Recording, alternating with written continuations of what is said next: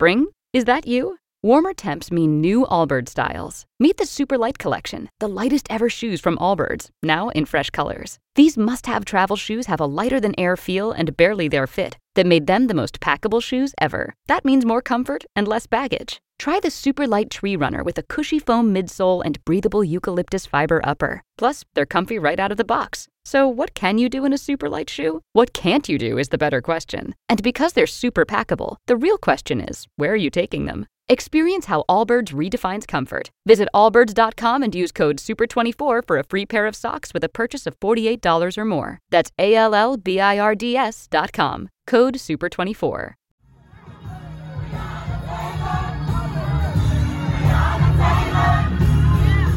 This is Make It Plain. Make It Plain. MIP With Masamela Matfumo. Mark Thompson. Make It Plain. Get woke. Well, it's always a pleasure to have our regular Thursday offering for all of us, Thursday Coast, with the founder of the largest online progressive community. Marcos Melissas is also the founder of Civics with a Q and the host of the most popular podcast, The Brief, every Tuesday. Marcos and I are, as many of you in our audience and beyond, so devastated by the loss of our friend Eric Bolling. Before we talk about it, though, we got a special message from a friend who was going to try to join us for the broadcast today, but she couldn't because of her schedule, but she sent this message for us to share with all of you. Hey, Mark, and hey, Make It Plain audience. I'm so sorry that I can't be there with you guys today, but I did want to just weigh in to share with you all my thoughts about the great Eric Boehlert. What a truth teller. What a loss for all of us and for journalism. I mean, he was one of our favorite guests, one of our most frequent guests. He was almost pretty much a weekly guest. We took his weekends away almost every weekend on AM Joy. And also we loved having him on the Readout because he was just a truth teller. He held us accountable. He made us be accountable as journalists for what we say and what we don't say, what the media often refuses to say. His Twitter feed, his Substack, everything about Eric was about truth and was about honesty. And so I am just bereft, along with you and so many other people, Mark, for the loss of this great man. And I just want to share my deepest and the Readout families and AM Joy families' deepest condolences to his wife, Tracy, and to their kids. Wishing you all peace in knowing the greatness of the man you shared with the world. Cheers. Thank you to Joy Reid for that. I attended the funeral Tuesday in Montclair, New Jersey, Marcos, and it was quite emotional. It was, you never would have known that it was COVID or we were still coming out of COVID. It was packed. It was a large church. It was wall to wall people in there, brother. It was something else and a great tribute to the many people Eric touched. Yeah.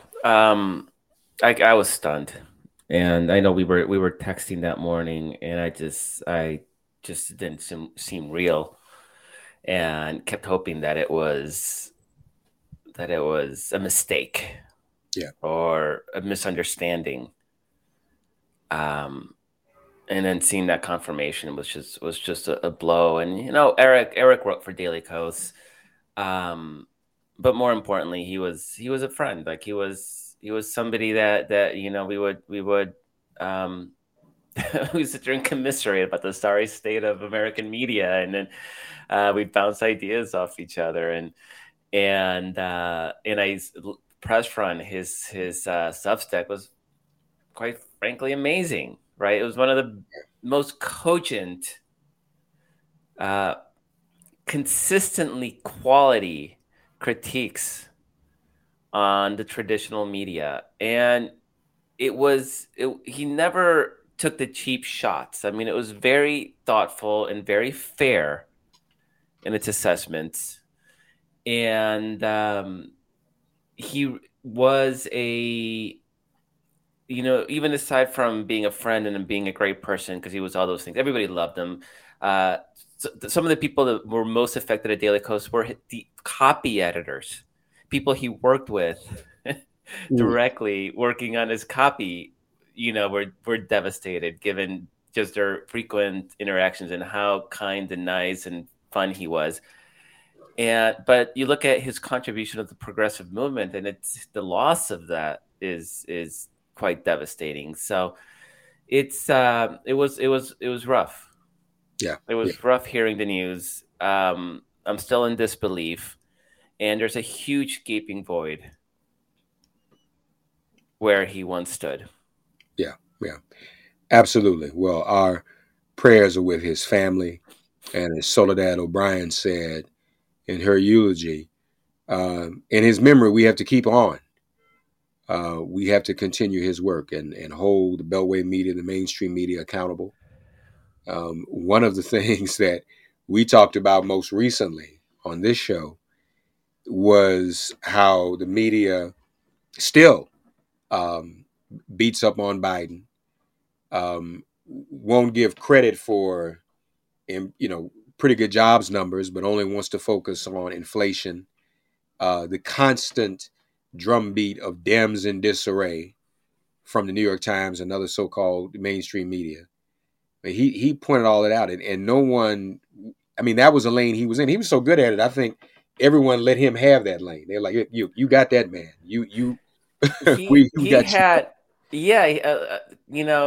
I think it was a week before the accident. He wrote, he had found the same organization. I think it might have been Reuters or Bloomberg. It was, 200,000 jobs increased during the Trump administration. And it was an excellent job report. Then a couple of months, I think last month, 200,000 jobs increased Biden administration, and it was disappointing. Yeah. Like those are the things. I don't know if he had a photographic memory, because he would pull these strands where the same reporter, the same media organization would take the exact same set of facts, but one of them was a Republican, one was a Democrat, and the way they framed the stories always gave Republicans the benefit of the doubt or gave them credit, and they never would do the same for Democrats. There was a definite double standard, and his ability to make that contrast stark and clear and obvious and objective. A lot of people, we get lazy. It's like, oh yeah, the liberal is conservative, right? Like, no, he had the receipts, and he laid them out in such a way that it was impossible to conclude otherwise. It was truly providing an objective argument for the media double standard that always gives Republicans the benefit of the doubt and doesn't give credit to Democrats under any circumstances. And the state of the economy is a perfect example, right? We have the lowest unemployment rate, the lowest number of new unemployment claims in history, the highest wages in history, and yet inflation. Yeah. And inflation brought on by an ongoing conflict in Ukraine. So long live the spirit of Eric Boehlert, and long live those of us who understand the importance of keeping that spirit alive. More MIP right after this. Again, you have been all in on Ukraine coverage. So what's the latest from your point of view? It seems as if, now we had a military official, I guess last week, say that this thing is probably going to go on for a long time. What's your take on that? I was a little concerned about that. Do you think that's a possibility, that this is something that might just go on and on and on and on? Oh, yeah. I mean, we're back to the Eastern Donbas front. Russia has two cities in the south that are under one of them is under attack by Ukrainian forces. So there's a lot of expectation that'll fall back to Ukraine within the next couple of weeks. So we're really sort of resetting back in the Donbas Eastern Front. Now, that's relevant because that has been Russian held since 2014. There has literally been a war in Eastern Ukraine. It's been low level because Russia wasn't openly bombing all of Ukraine, but there's been a conflict, a war in the Donbas Eastern Front since 2014. So we're almost resetting the table and going back to the same war that we've none of us knew really were paying attention to it, but has been happening for the last 8 years. The fact that it may last longer, though, it's not. I would not be concerned about it. I'd be concerned about it if I was Russia. Ukraine is a lot better shape to weather a conflict of that sort because the West is flooding weapons in. So the capabilities of the Ukrainian army are improving daily at this point. In fact, on Wednesday, yesterday, the Biden administration announced $800 million in additional military aid. And right now we're looking at around $800 million in gear per month. It takes about a month to deliver that kind of weaponry. And it's not new money, so it's not like they're allocating new money. Basically, they're taking out old, mothballed equipment that's just sitting in warehouses, and they're gifting it to the Ukrainians. There's shipment and transferring and training those troops on how to use this gear. But it's not, this is like no-brainer type of assistance to Ukraine. This is stuff that was literally designed to kill Russians. So, at least it's being put to its intended use in defense of Ukrainian democracy. It's going to be bloody. If you would look at a map, satellite maps of the Donbas region, it is Kansas. It is wide open. There's little pockets of forest here and there, but it's farmland. It's what's called steppe, right? And it's this famous steppe that runs throughout Eurasia, from Europe to China. It's some of the most productive farmland in the world, but that's what it means. It's just open space. And right now is mud season. It's raining. It's spring. In fact, it's raining all this week and next week per the forecast.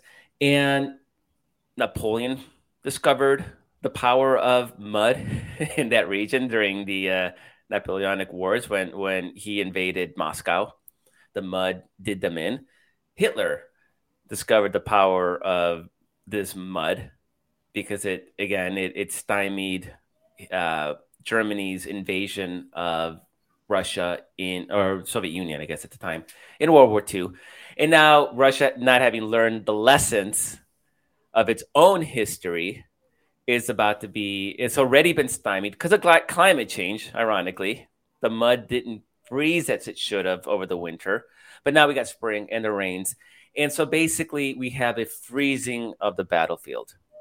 You only can move on roads. There aren't that many paved roads in the area, which makes them open to artillery and ambush. So it's not safe. So I suspect that things are going to freeze for at least the next month. Not much is going to happen. But what that does allow is it allows these Western arms and artillery systems and armored personnel carriers and tanks to flow in from NATO countries and bolster that Ukrainian military. And so dragging this out a little bit actually works to Ukraine's benefit in a way that does not work for Russia, because Russia, of course, is under sanction. So every month that happens, Russia is going to be in even deeper economic despair. They lost, per Western estimates, around 60,000 troops. That's dead and injured.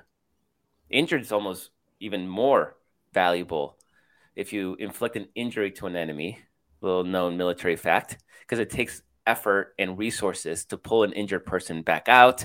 It affects morale. It affects national morale to see a bunch of, injured people. We saw it with our own returning Iraq and Afghanistan war veterans without legs, right? Like, you don't want to see that. You have equipment shortages. Ukraine has destroyed the 500th Russian tank, verified by independent sources. Ukraine claims more. I think Ukraine claims 800 destroyed Russian tanks. 500 tanks is a lot of tanks. 500 tanks is a lot of tanks. It's about a quarter of what they sent into the theater to begin the war. That's just verified by pictures. So there's lots of anecdotes and evidence of mutiny, of Russians refusing to deploy, of conscripts not showing up for the draft. I mean, there is a whole mass resistance movement brewing in Russia to deploying back into Ukraine. And so Russia has these problems are not going to solve themselves.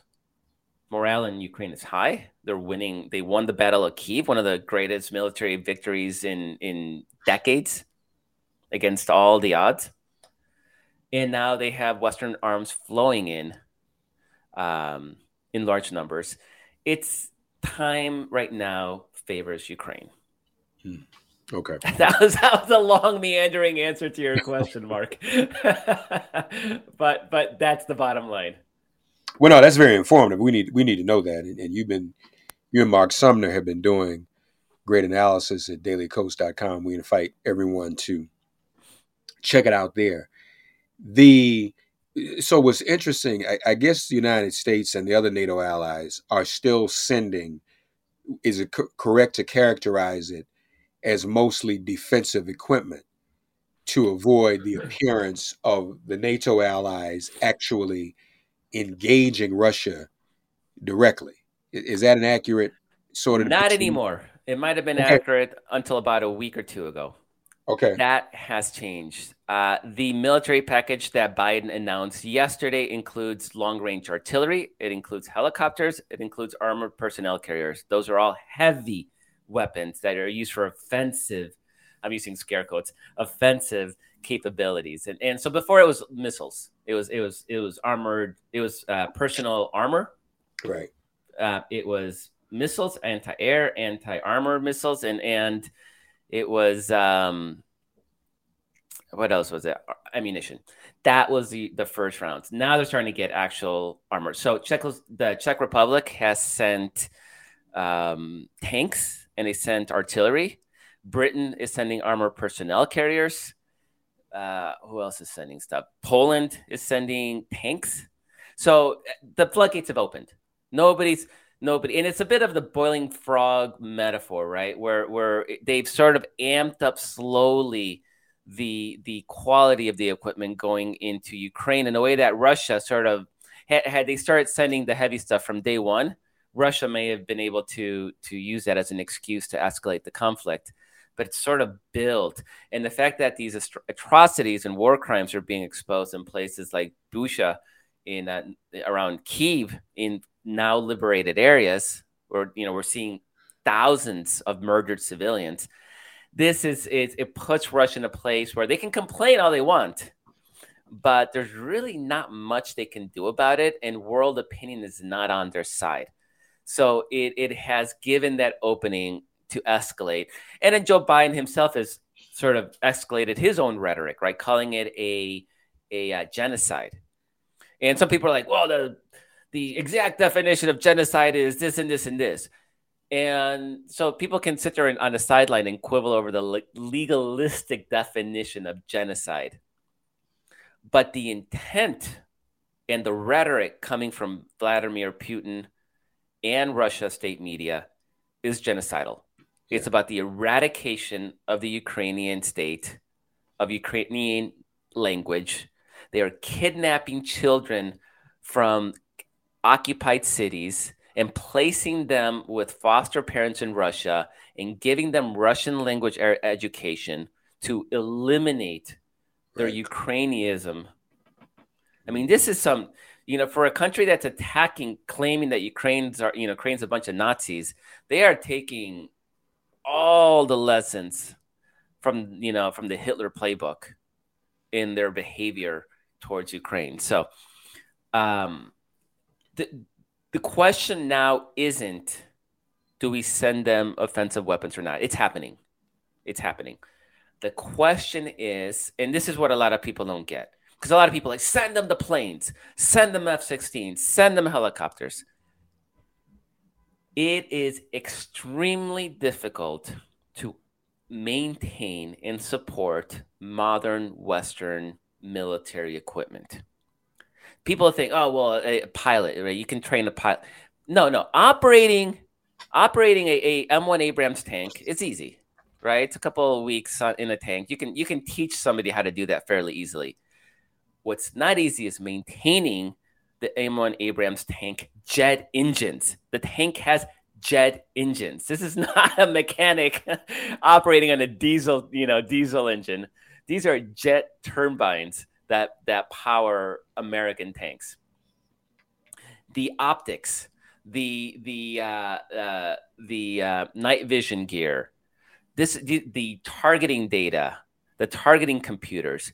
These are all complex systems, and you need people that know how to maintain them. So, for example, the people say, "Why don't we send Patriot missile systems?" They can learn how to operate them quickly.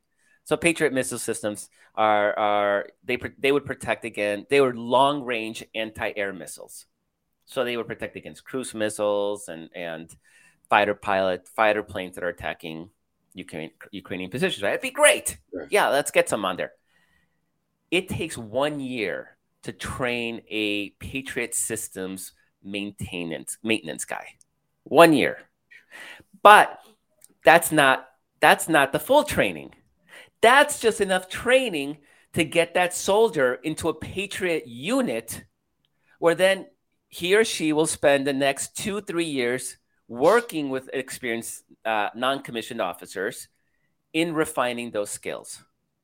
So it's like going to college and you learn, you got a baseline base of knowledge, but then you go to a job and you're getting trained, right? By your manager, by coworkers, you're further getting trained. There's nobody in Ukraine that can provide that continuing education. So just a baseline training for a Patriot system is a year to maintain it.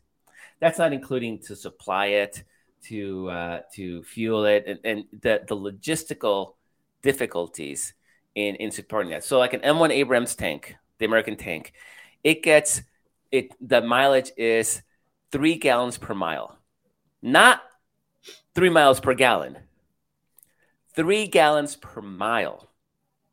Now have a couple hundred of those tanks. Just imagine how much fuel you need to crank up to the front lines to be able to supply that kind of fuel.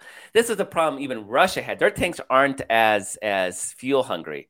They ran out of gas, right? Because they couldn't supply those lines. Ukraine is not immune to those logistical challenges. And would it make sense to have a Russian tank, T-72, not as modern, but they know how to maintain it. They already have the spare parts. Their mechanics know how to work on those systems. And it gets about 1.5 miles per gallon. So you're talking about 3 times the fuel efficiency, 4-5 times the fuel efficiency of an American tank. So those are the decisions that come into play, right? It's not a question of, can we get a Patriot system to Ukraine? Yeah, of course we can move a Patriot system to Ukraine. Right. But who's going to maintain it? Who's going to fix it when it breaks down? And military equipment, it breaks down. It breaks down. Right. Yeah, there's more to it than meets the eye. Well, lastly, just kind of look forward to the fall, or really the summer, because we got primaries coming up. We alluded to this earlier when we were talking about Eric, what the Beltway media is and is not covering. Does America's involvement in this conflict help Democrats in the midterms, or is it a negligible effect? If Democrats play it well, it should help them. There was a viral Jamie Raskin clip floating around. He's a congressman from Maryland, where he was speaking on, I don't even know exactly what. It was something related to Russian aid, to Russian aid package, or revoking most favored nation status. It was something Russia related, and he was heckled by Marjorie Taylor Greene because she's a boorish fool. And he stopped, and he basically accused her of being, or dismissed her as being part of the Putin Republican Trump axis. The Putin Republican Trump axis. And I thought that was great framing. Tie Vladimir Putin to Donald Trump, who is the Republican Party right now, and make this and point out this is Russia today is what Republicans want. They don't want a free media. They want oligarchs to benefit, to suck up all the benefits from the economy. They are fascist. They don't want democracy. They want to undermine free and fair elections. I mean, they are anti-gay. They are anti-freedom. Like, make this election about the Trump-Putin Republican Party axis. Now, will they run with that? I don't know, because Democrats and they've never been able to manage messaging in any real way, in any coherent way. But it's they need to. Yeah. Have to. They need to. And we have seen Biden's numbers increase a little bit amongst independent voters because of the crisis and his handling of this crisis. So I think it's helping. I suspect that if there is an end to the war before November, which I don't think is out of the realm of possibility. I don't know if it's plausible. I mean, it's plausible. It can happen. And Zelensky gives Biden credit for his role in making that happen. I mean, that would be a big political boon. So there's definitely hope for that. But the U.S. Biden has handled this crisis incredibly well. Completely different than what happened in Afghanistan. And we have seen in civics polling that he has gotten a net 6-7 points boost. Now, he's so low. He's like at 38% approval rating. And like that needs to go up by a lot. But a lot of that is young voters. And Mark, I don't know did you see this political article about the youth whisperer? Did you see this? No, I didn't see that. Oh my God, Mark. The youth whisperer. The Democrats have hired a youth whisperer. He's a 54-year-old pollster that has his finger on the pulse of the youth, right? And I'm not kidding. You got to read about 1,500 words of this article in Politico. And then it says, the youth want college debt relief. They needed to hire a youth whisperer to tell them what everybody's been screaming since the moment Joe Biden took office. Wow. Wipe $50,000 in debt off the books tomorrow. Executive order. Do that. You're going to need a youth whisperer to tell them. A 54-year-old youth whisperer. You've been screaming. They've been screaming about student debt. But no, why wouldn't Biden just do that? Oh, God, I mean, that seems to me to be easy. I don't get it. Nobody knows. And maybe it takes a youth whisperer to convince him to do it. Who knows? Youth whisperer. Youth whisperer. And the whole time I'm like, at some point they need to talk about college debt, right? Reading this article. And then finally, I'm not kidding. It's like 1,500, 2,000 words into the story. It finally mentioned college, student debt relief and climate change. Boy. Okay.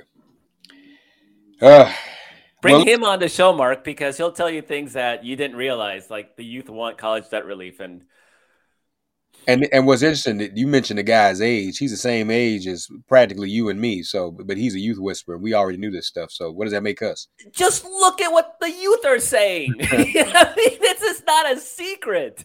Yeah. No, yeah. We're not. There's no code that needs to be cracked here. I mean, we can sit there and wonder, like, what are conservative Trump voters thinking about? And, like, generally don't understand it, right? Because it's unfathomable. I don't get it. I don't understand what makes somebody think, yeah, Trump is somebody I want to vote for. Wow. These voters, we got that. They're telling us. It's obvious. Yeah, we'll definitely have to check that one out. Folks, don't forget, listen to The Brief every week.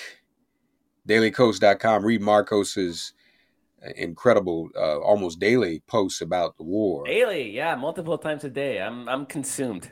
Yeah, and then Mark Sumner's writing about it. We're going to get Mark on the show soon too. And of course, check out Civics with Q. Oh, any polling? Civics doing any polling about Ukraine? We're not doing any Ukraine-specific polling. We've been tracking attitudes towards Russia for 5 or 6 years. And what we're seeing is that only about 8% of Republicans actually see Russia as a friend. And so it's amazing that Trump and Tucker Carlson and Marjorie Taylor Greene are still so wedded to the notion. And it's because they think that, they'll help Trump steal the next election. I think that's the ultimate bottom line of their support for Russia. And of course, they love the anti-gay, anti-woke,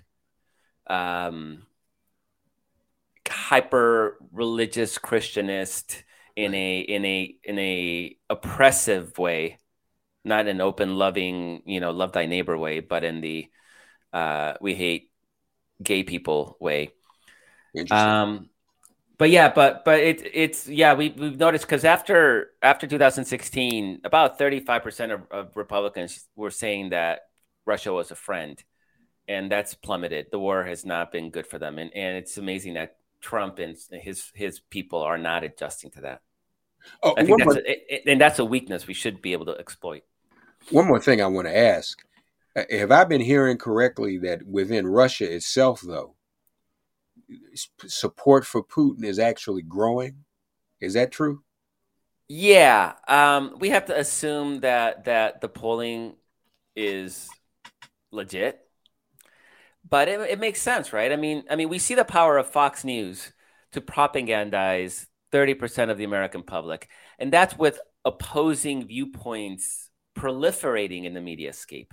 In Russia, there's no opposing viewpoints, right? It's just the propaganda. Right. So imagine Fox News was the only source of information in the United States. That 30% would be 70%.